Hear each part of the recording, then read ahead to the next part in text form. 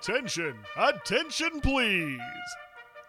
The Camp Ojibwa History Podcast is on the air!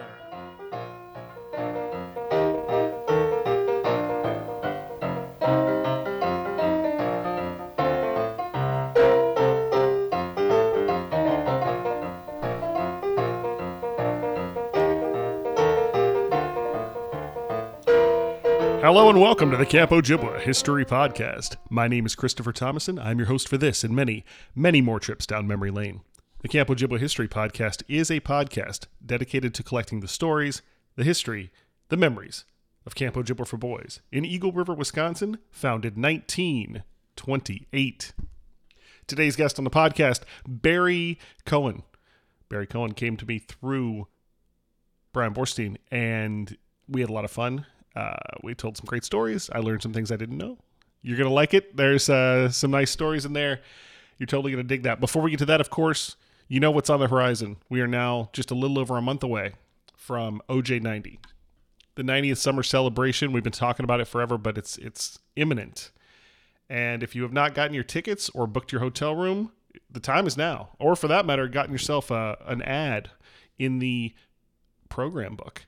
The deadline on that is actually very close. It's this week. So head over to oj90.com, oj90.com. You can do everything from there. You can learn all the details about the event, get all the timing down for what time you're supposed to show up that night. You can buy your tickets. You can book your hotel room at a special rate, best rate on the North Shore for that weekend. I'll tell you that. You can buy yourself an ad in the program book. You can see who else is coming, the RSVP list. Very important.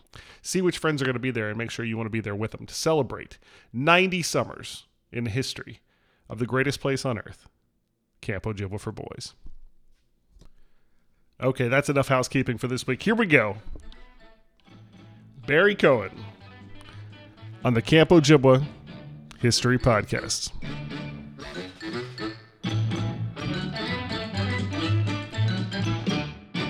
Green Acres is the place to be. Farm living is the life for me. Land spreading out so far and wide. Keep Manhattan, just give me that countryside. First and foremost, please say your name and your years at camp. Barry Cohen, 12 years at Camp Ojibwa from 1968 through 1980. Very nice. And did you go by any nicknames while you were at camp? Funny that you asked that. Right off the bat. Right off the bat. So I started off in cabin 1, and I did the route 1, 2, 4, 5, 7, 10, 12, 1 year in cabin 13. I was a JC for 3 years, and we'll go into that in a second. I see. Why? Okay. Very, very unique. Senior concert for 1 year. I missed 1979. I wanted to stay home for the summer, and then came back in 1980. Gotcha. Going back to your original question about nicknames, unfortunately for myself, I have a nickname that is probably my legacy, and most people know me by that nickname. It's a nickname that I will probably also carry to my grave. So, in cabin 4, Rory Mink was my senior counselor at the time. Okay. And this is 1970. And around the second week of camp, as is a tradition, I'm assuming it still is, the counselors would write home to the parents. A little postcard, giving the parents an update how your kid is doing, etc. Sure. So when it came to my time, Rory wanted some information, an address, and the name of my parents. So at the time I'm walking up to the front of the cabin, and I happened to be eating an ice cream at the time, a treat from that night. It was hot out. And the ice cream had spilled all over me. All right? So, I'm basically wearing this ice cream cone. And Rory asks what my parents' name was, and my dad's name is Arnold. So he says, "You're a pig. Look at you. Arnold Ziffel." And this name, Ziffel, unfortunately stuck to me from their point forward. Wow. So people started to know me as Ziffel or Arnold Ziffel. When I see people to this day, they won't call me by Barry. They'll call me by Ziffel or Arnold or Z or whatever. If you look in which I was doing the last few days, I was going back to some of the old Warrior. Sure. And, of course, there's always a nickname. And from about Cabin 4 forward, maybe I think with one exception, that name, Ziffel, was always my middle name. In addition to that, as I got older and involved in stunt nights, I even made a cameo appearance as Arnold Ziffel. In fact, the year that I was lucky enough to win the week as an assistant counselor, and when I was a third-year JC, part of the stunt was that there was even a part in the stunt written for Ziffel. It's just part of the stunt. So it's a long answer to a simple question, a nickname, and I did not know the treasure trove we were going to absolutely. And for you kids at home who don't know what we're talking about, Arnold Ziffel was a very intelligent pig on a very popular TV show called Green Acres. Yes. And he didn't talk or anything, but he was very intelligent and did a lot of smart stuff. So I want to dispel the belief that I was sloppy, that I always spilled food all over myself, and I was a pig. That was not the case, with the exception of one time. It was a one-shot deal. Which then stuck with me, and it stuck with me for the rest of my life. So that hopefully will explain the reason why I got this infamous nickname that I will never live down. Very nice. So going back to the beginning, how do you first hear about Camp Ojibwa? Great question. I was one of the few Southsiders. There was only, a small portion of us who came from the South Side. Yeah, especially into the 60s. Right, let alone the South suburbs. And at the time, this was around 1968, and we lived in the south side of Chicago, around 91st and Stony, and we were moving out south to Flossmoor. Gotcha. We were also members of one of the two Jewish country clubs out there called Ravislow. And if my memory is correct, I believe the Matazars were also members. I might have that wrong. We'll have to do some fact checking on that. But either way, through the connection with the Matazars, the parents, they told my parents about Ojibwa. Gotcha. And so I went through Al coming to the house and showing me the movies. Nice. And I at 8 years old, you don't know any better. Right. My parents wanted to give it a go, and that's how I was informed, or my family was informed to send me to Ojibwa. Nice. And when you go to camp, you take the buses? I did. And so did you have to go into the city to meet the bus? I did. Okay. I had to go into Adler Planetarium, Nice. which is where the Southsiders, we only had one bus. Everyone else had two buses at each stop. And the first year was an interesting year because you're a small kid, so I don't really have much of a recollection other than getting in a fight one time with a camper who, almost ripped off my ear. And wow. I remember visiting weekend that first year when I was in Cabin 1. This is 1968. And at that time, visiting weekend was a little bit different. If I recall again correctly, it was more of a 3-day, Friday evening, Saturday, and I think a Sunday breakfast. And, right. My father told the story many years later at my wedding about Ojibwa that I ran out of the cabin several times when they were leaving on that Sunday. I didn't want to stay. And my dad said, if you come out one more time, this kid comes out one more time, I'm taking him with me. Well, I didn't come out that one more time. And I also think it was that time that my father and my mom, they knew that maybe I wasn't having the best time after the first 4 weeks. Right. They spoke to Al, and I think Al kind of took me under his tutelage, so to speak, and I became a very, a good friend of Al. He was always looking out for me, always calling me by my name as the years went on. He knew me, and it's all the campers. Not that I was an exception, but sure. I think with my parents sitting down with Al and maybe trying to look out for me, I think that helped me kind of persevere through that first year and obviously onward into the next, to the next decade. Yeah. On my trip home that first year, talking about the bus, I got sick and threw up like 6 or 7 times on the bus. Oh. Yeah, so that was not a good experience. So the whole first year experience wasn't the best, but it's pretty amazing you came back after that. Absolutely. It was just a great, overall, it was a great, years back as I look at it. was a great learning, a great growing experience for Yeah. me. And they said, "We'll send you back the second year. We'll give it one more time." And when I was in cabin 2, that second year, I had a much better year, and obviously that helped me continue to go back for the years thereafter. Now, as far as talking about Al taking you under his wing, were there other staff guys, like counselors along the way, and not just your first year, but just in general that you really clicked with, guys that you really remember? I was sort of middle of the pack. I certainly wasn't one of the favorites, like Sure. some campers always were, during the course of the year. Certainly, as the Matazars got older a little bit, both Rick and mostly Rick, a little bit David as well, they looked out for me a little bit, as I was going through the ranks. But I can't really pinpoint whether there was one counselor that had an impact Gotcha. on me or not, other than, unfortunately, my Rory Mink story that gave me that infamous nickname. I would say he had a pretty big impact. So Yes, he other did. than that, there you go. Yes, he did. Likewise, going through, who are your guys that are your age group that you sort of stick with throughout that become your friends in the long term? There was quite a few people. Well, quite a few people. I mean, I got to know a lot of different people. Certainly, people. One of my best friends, and he stood up was my best man at the many was Michael Burr. And Bruce, obviously his older brother. Mike and I became good friends as the years went on.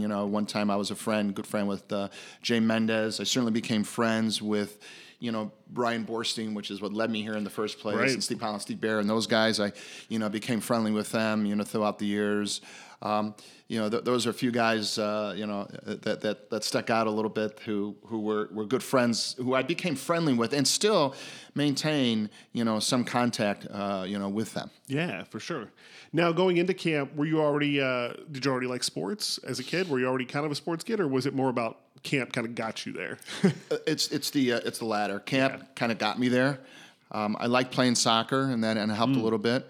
I wasn't much of a baseball player, to be honest with you. Camp really helped me with that. As the years progressed, I became a decent, 12-inch and certainly a 16-inch, ball player throughout the years. Tennis was another sport that I became at least, competitive and halfway decent in throughout the years. So absolutely, it was camp that I think helped me become a better athlete, especially with the instruction and everything else that they had.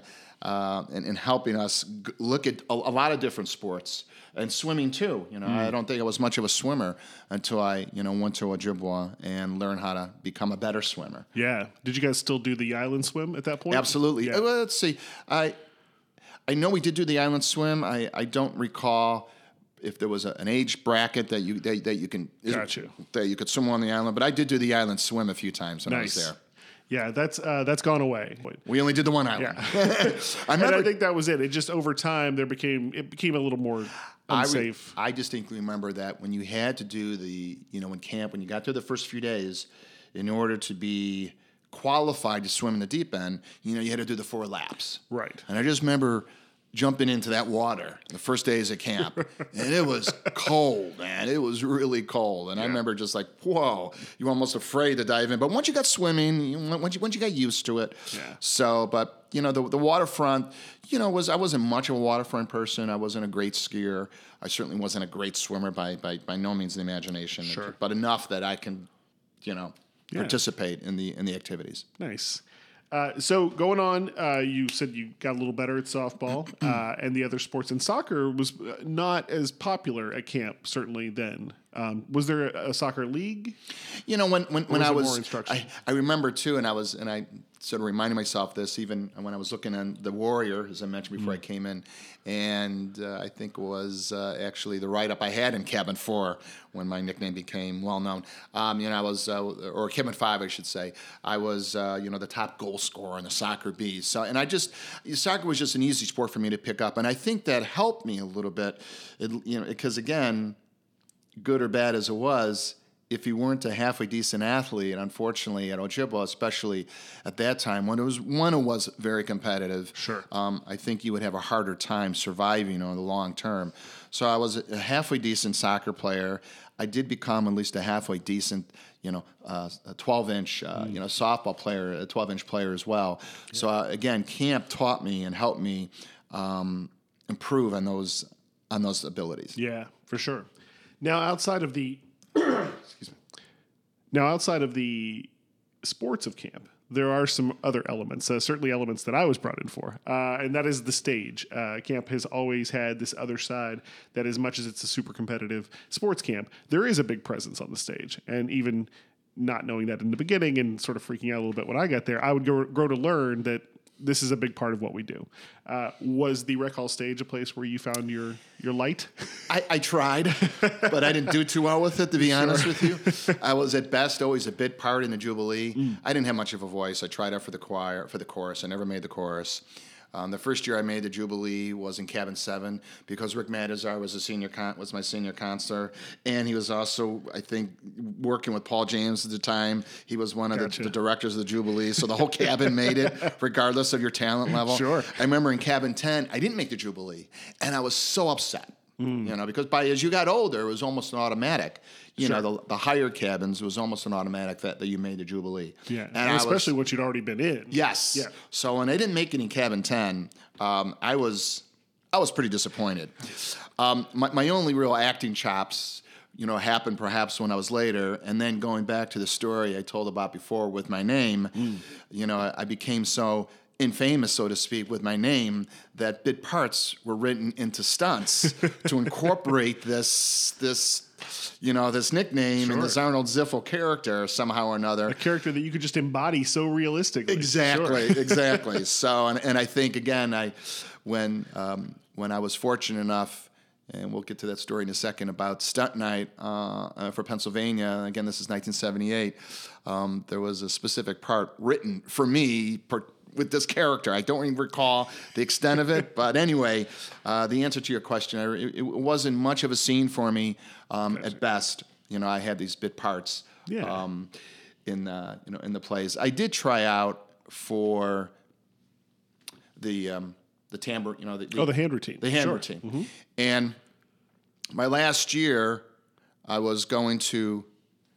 Initially, it was between me and another consular JC, because they had to have a JC representative, and the other JC was selected for reasons I won't go into here. Nothing personal or anything like that, and it was the right decision. And I was a little disappointed that I didn't make the hand routine, but nevertheless, I was happy to see or happy to find out why they made that decision, and it was the right decision at the time. Gotcha. And so other than that, again, just regulated to bit parts and not much else is related to my theatrical background with Ojibwa. Well, you mentioned Al a little bit, and you talked about sort of him watching out for you. Talking about Al, were you able to have sort of a personal relationship with Al and Pearl, or was it more they're just campers and we run a business? And the truth is, I did have a little bit of a personal relationship with Al because he did look out for me, and at times he would yell out funnily, "Where's my Barry?" Not Ziffel, but "Where's my Barry?" He called me by Barry, as did Danny and as did Mickey. And I respected that, and it was more or less maybe a mutual respect for Al and myself. So yeah, I think it wasn't just that I was a camper. I think I went a little bit beyond, and again, going back to my first year, and I think my parents had reached out to Al when I was maybe struggling with Ojibwa at the time, and that's maybe when he kind of took me under his wing a little bit, and then we just developed a kinship, between the two of us, and we were able to, maintain that friendship throughout until I left, my last year in 1980. Yeah. That's fantastic. And Al was getting a little bit older. What was his role like at camp during those years? I guess through the 70s, as you were getting a little older, you could see it as more of an adult. He was always. I always looked at Al as, the leader. Those mornings when you would wake up and do the stretching and up. I remember those things. I used to imitate and make fun of it, but Al. He was like your grandfather, that grandfather character, and especially when you're 8, 9, 10, 12, 13 years old. And, obviously Al, was well into his, 60, 70s at the time. That's how I viewed Al, as that senior character, almost grandfather character, respect. And that's why I think there was always a mutual respect that I had for Al and Pearl. Not so much, I didn't really have much of an engagement with Pearl as much as I did with Al. But certainly, Al looked out for me, and he was always kind to me. every time I was there. You bring up a great point talking about the calisthenics, of course, and that is dip or shower. Now, were you more of a dip guy or more of a shower guy? I was more of a shower guy. Yeah, I was more of a shower guy from what I can recall. It seems to be a pretty divisive line. Like, guys are either 90% one or 90% the other. It's I prefer going in the shower than jumping into the lake nude. Sure. It is. I will tell you, I've not been in the lake in 10 years. Oh, wow. And part of the reason why, again, because I remember that the lake was always cool. Right. Even when we had hot summers, it wouldn't be hot until, that lake obviously wouldn't heat up until mid-July. And so that was the other thing, what probably led me more to the showers than dipping, because I didn't want to get out freezing my butt off. Yeah. And then shivering and everything else. And plus, I felt just a little more cleaner, I guess, too. Sure. No. Going through the shower. So I was more of a shower guy. That makes a lot of sense. So we're talking about the day of camp a little bit with dip or shower and calisthenics. And you mentioned instruction earlier. And, of course, instruction, unfortunately, gone by the way. It's sort of gone by the wayside these days. But in those days, instruction was a big part of the morning. But obviously, the real framework of the day was defined by the meals. So how was the camp food? Loved the camp food. I don't really have. I loved it. When we would have the Friday night. What was it? Primer? No, not primer. When we had the Friday night meal. For the service. Saturdays when we had steaks and I loved the food. The food was outstanding for a camp. Now, granted, I didn't have anything else to compare it to, but as I learned more about Ojibwa and about the culture there, and certainly about the food, and they spent a lot of money on their food too. Yeah. So you'll have no complaints from me. The pizza, I remember when we would have pizza days, or pizza lunches or whatever. Sure. The pizza was outstanding. So I loved the food. Yeah, I did. That was definitely one of the primary things he told me when he hired me. And it was almost like I didn't even ask the question. He's like, but I want to make sure you know that the food is amazing. Like the food is the best camp food ever. And I was like, okay. Yeah. And I think Ojibwa prided themselves on that because you heard about food at some other overnight camps, and perhaps the food wasn't as outstanding as the reputation that Ojibwa had. Yeah. So, I love the food and always look forward to the canteen, at night and everything. And you've got Otto the baker by that time, too. So Otto's making bow ties and Napoleons. Oh, those bow ties were great. Otto and Katie? Katie, yeah, exactly. So, I was there still during, I don't know if you want to call it the heyday, when you still had the old timers from way back. Right. But, Otto and Katie and those bow ties were great. And then as you became a counselor, especially junior, you had access more to the kitchen. Right. So, there were times when I would sneak in with some other guys and get some of that late night food that we probably shouldn't have been getting. So, and we were always looking out for those bow ties. Those bow ties were outstanding. Yeah. So moving forward in time, now interesting that you only have 1 year and 13, but in your 3-year JC. How does that work? So I'll explain that. And there's a few things that we'll lead into maybe a discussion, because there's another huge connection that I have to this camp. I see. That is going to stay with me also for the rest of my life, and I'll explain that in a second. When 1978, I remember we would have a breakfast, a week or two before camp would start. All the counselors would come in and have a breakfast, with Denny. And I don't know if it was JC, SC, I don't recall the specifics of it. At the end of that breakfast, Denny had approached myself and another counselor, Barry Landsman. So this is 1978. Both Barry and I were going to be senior counselors. I'd spent 76 and 77 as a JC. First in cabin 1 as a JC, which, by the way, 1976 was my first year as a JC. And Denny, so to speak, I remember after that breakfast, he says, I want you in cabin 1, because at that time, David? David Yes. was in cabin 1. And so he said, I want to make sure I've got the right counselors, the right JCs, and I trust that you're going to be a good role model for David, so to speak. That's a legitimate concern. So I had the privilege of being in cabin 1 my first year as a JC, and then I went from 1, and then my next year, 1977, I went to cabin 12. And at the time, Paul James was there. I think a few other counselors like don't recall who else I was with, but nevertheless, that third year, so to speak, 1978, when he came back, expecting to be a senior counselor again, then he came to Barry and myself and said, we don't have a huge JC staff this year. They were very low in JCs, just didn't have enough returning JCs. And Barry and I, being the youngest of the senior staff, asked us if we would be a junior counselor for one more year. And we both, said sure. I looked at it, hey, this is outstanding because now I could play watermelon one more year. Right. And in the previous year, I lost in the championship game. Oh. So, I was always big on this, so I wanted to at least have one more shot at it. Thanks, Brian Borstein, for not making that catch in left field. But other than that, in 1977. So that year was a great year for me in 78. Because I went back to Keba once. I went from 1 to 12 to 1, which is probably unique That's a big swing. As far as any sure. junior counselor is concerned. Right. I was lucky enough, again, to be selected by Brian Edelstein as his assistant for the week. Pennsylvania. Yes. Ken Kaplan was our first pick, and we ended up running away with it at the end. Nice. So it was the only time I won. I came in second place when I was in Cabin 7 under Penn. In fact, Rick Matazar was the counselor, who was my counselor, and he was the head coach. So it was the only other year that I really had any real success. Yeah. Other than my first year, though, in 1968, I was in Pennsylvania, and I took fourth place. So other than that, I always was at the bottom half. So I won the Collegiate Week as a junior counselor in my senior year. Nice. And senior year, as my third year as a JC.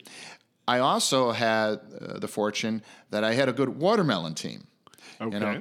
And my team, which was coached by Jerry Gilbert, we ended up winning the championship in a very dramatic fashion on a game that was suspended for one day because of darkness. We had to continue the game the next day. Wow. And it was in the last inning or two, and I just remember it was, 2 outs, bottom of the seventh, down by a run, and I had bases loaded, and Jeff Barry was up, who was a very good hitter, and I knew once we got to him that we were going to win this game. He hits a ball in right field, 2-run score, and we won the game. Nice. After I thought I lost, and I was all set, I'm never going to win watermelon, and so that was a really good year for me as far as 1978 was concerned, at least from having some success as a player and as a coach. Yeah. And another camper who I became friends with over the years was Ken Gorlick, and Ken, was always giving me a hard time that year. Had I picked him to be because it was soccer major, I was also coaching soccer major because I was a soccer guy. And because the previous year I picked him, and I won in 1977 as the coach of my soccer major team. So had I picked him in 1978, I probably would have repeated, and he didn't. He would always remind me of that fact. So, so I had a really great year in 1978 nice. as a third year JC. I was selected to be head JC too, so that was really nice. So that was an outstanding year for me. Yeah, very cool. And then you took a year off. I took a year off and then came back in 1980. So in 1977, if I'll share my other link to this wonderful camp. Please do. As a counselor, especially as a JC, and as a senior counselor as well, when visiting weekend happens, or is coming up, as a counselor, you're always looking forward to meeting maybe or having a little fling with a camper sister who's coming up, for the weekend. Sure. So, 1977, visiting weekend, and by this time, they had changed how visiting weekend was structured. I don't recall how many years ago they did that, where it was just one day. Gotcha. They would come in the morning, the parents would come in the morning, we would serve lunch on the campus with the benches all around, and I think it was barbecue beef I think we would have, and some other delicious food.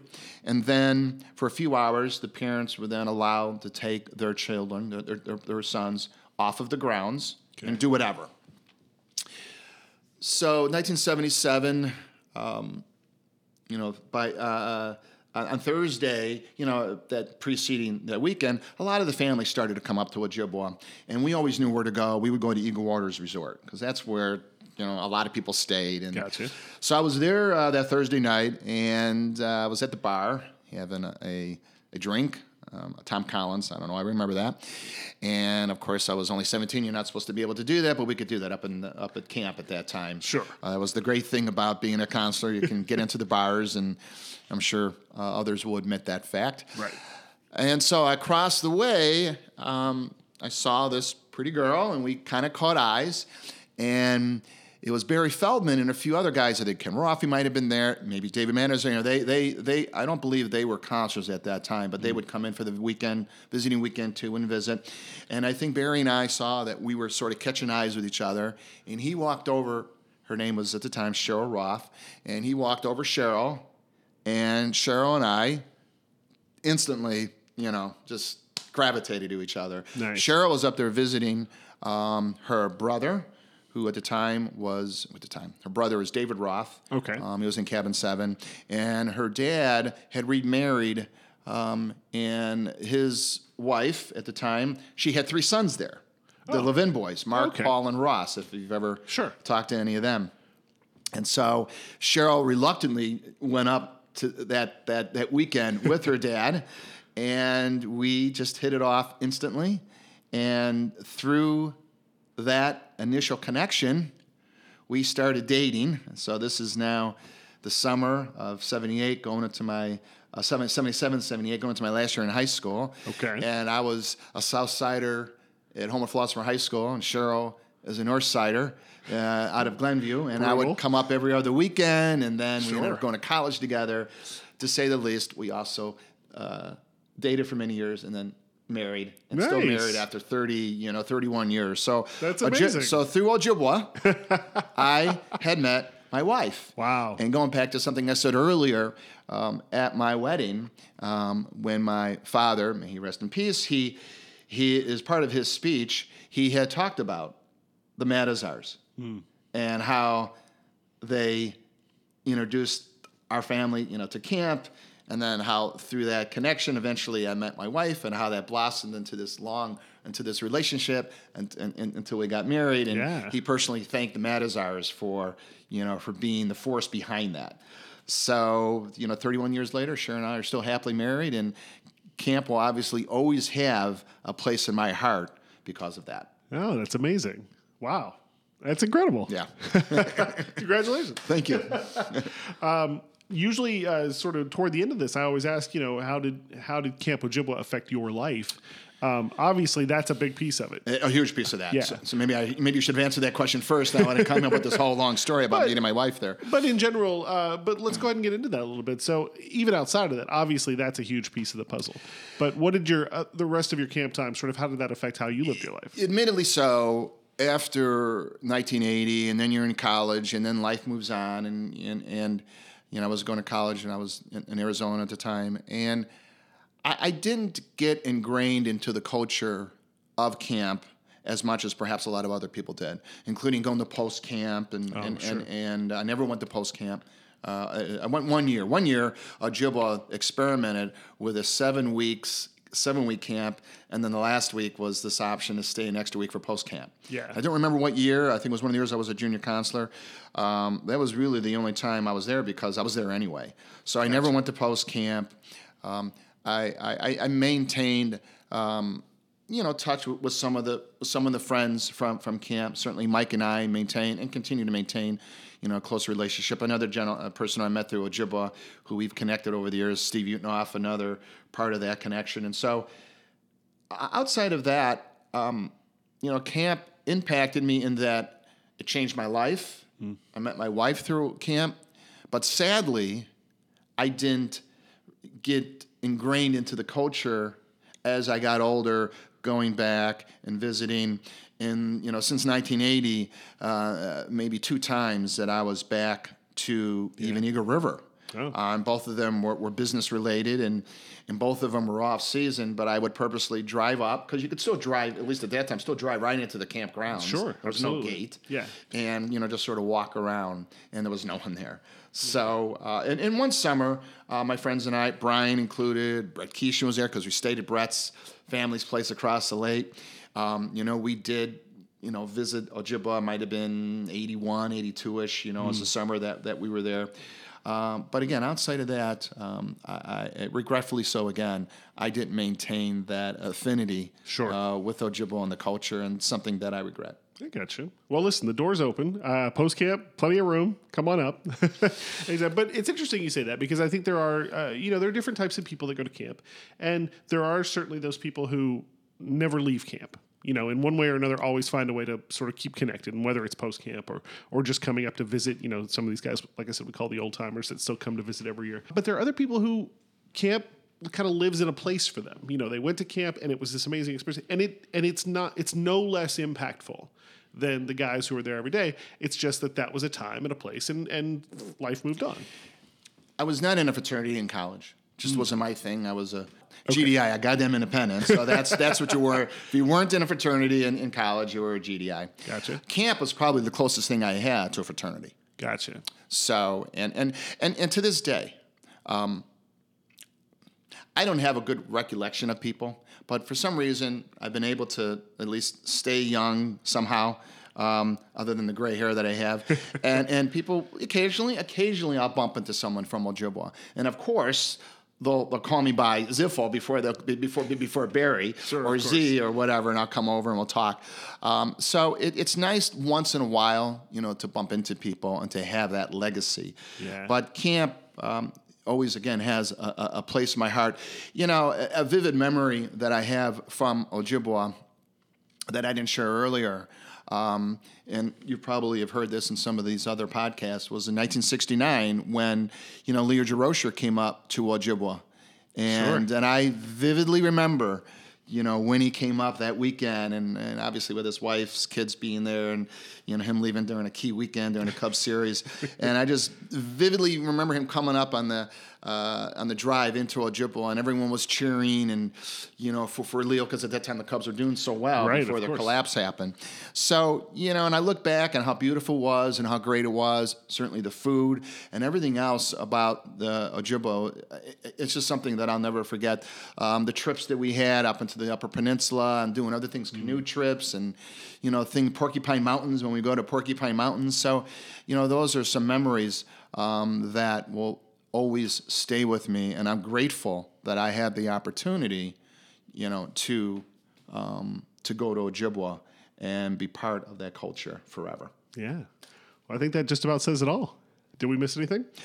Not that I can recall, other than bad things that happened to me that I won't go into. Like getting in trouble one time when I was a counselor in my last year, and something I probably shouldn't have done at camp, but I got beyond that. But other than that, no. Everything else was, I shared my memories and some of the connections, and hopefully I wanted to use this forum for those who listen to this to explain explain how I got this infamous nickname that I'll never, never let down. One thing that I wanted to just add was that when I got this nickname, the one thing I loved is because it never did get to out south, to my friends, until my senior in high school. And then somehow or another, once they knew about that nickname, then they also gave me a hard time. My soccer coach, my senior year in high school at the Homewood Flossmoor, which we were, by the way, one of the best teams in the area, there was times where he would get on all fours and kind of imitate a pig. So, luckily I was a good sport about this, about having this nickname, because at the end of the day, it was all in fun. Right. And it was never meant to hurt or anything like that. Sure. And that's why I've always, accepted this, this nickname as more just being a way just to be fun and just make fun of people. So, and certainly to tell the story on how I met my wife through Ojibwa, which is probably a unique story. I'm not sure how many people sitting in this seat Not that many. that can say that they met their wife through Ojibwa. Yeah. So thank you for having me. Awesome. Thank you for taking the time.